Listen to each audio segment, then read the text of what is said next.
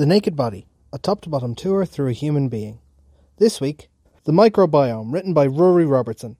If you counted all of the human cells in your bones, blood, skin, hair, brain, and every other organ, there would be roughly 30 trillion of them.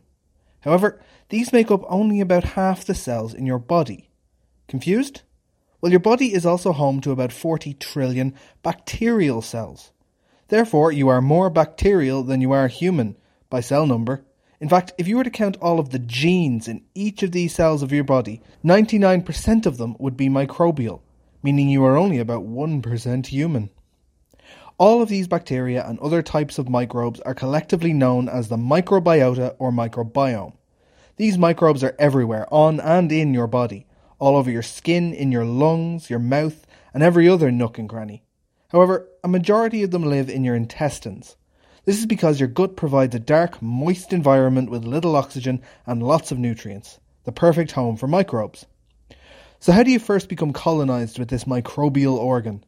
Inside the womb, babies live in a relatively sterile environment, protected from the outside world of microbes.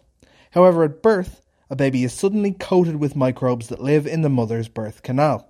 These microbes have evolved to be the first to come in contact with the baby. Babies also pick up microbes when breastfeeding from the mother and throughout everyday life. So what is the point of this microbial organ? Firstly, your gut microbiota help you to digest food. We don't have the enzymes to digest fibre that you find in fruits, vegetables, whole grains and many other foods. This fibre is instead the perfect food for your gut microbes, even though they cannot digest all of it.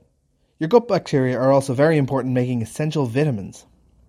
The gut microbiota is also extremely important for developing and training your immune system. Your immune system helps you to fight off infections, but it first has to be trained how to do this.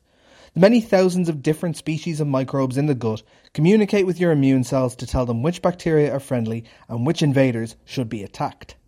Finally, your gut microbes may even influence your brain health and how you think and behave.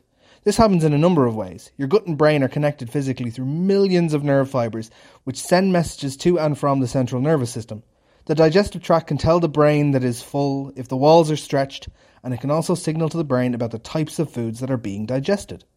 So take care of your gut, feed your trillions of microbial friends with lots of fruit, vegetables, whole grain, plain yogurt and healthy food. They influence your health in more ways than you might think.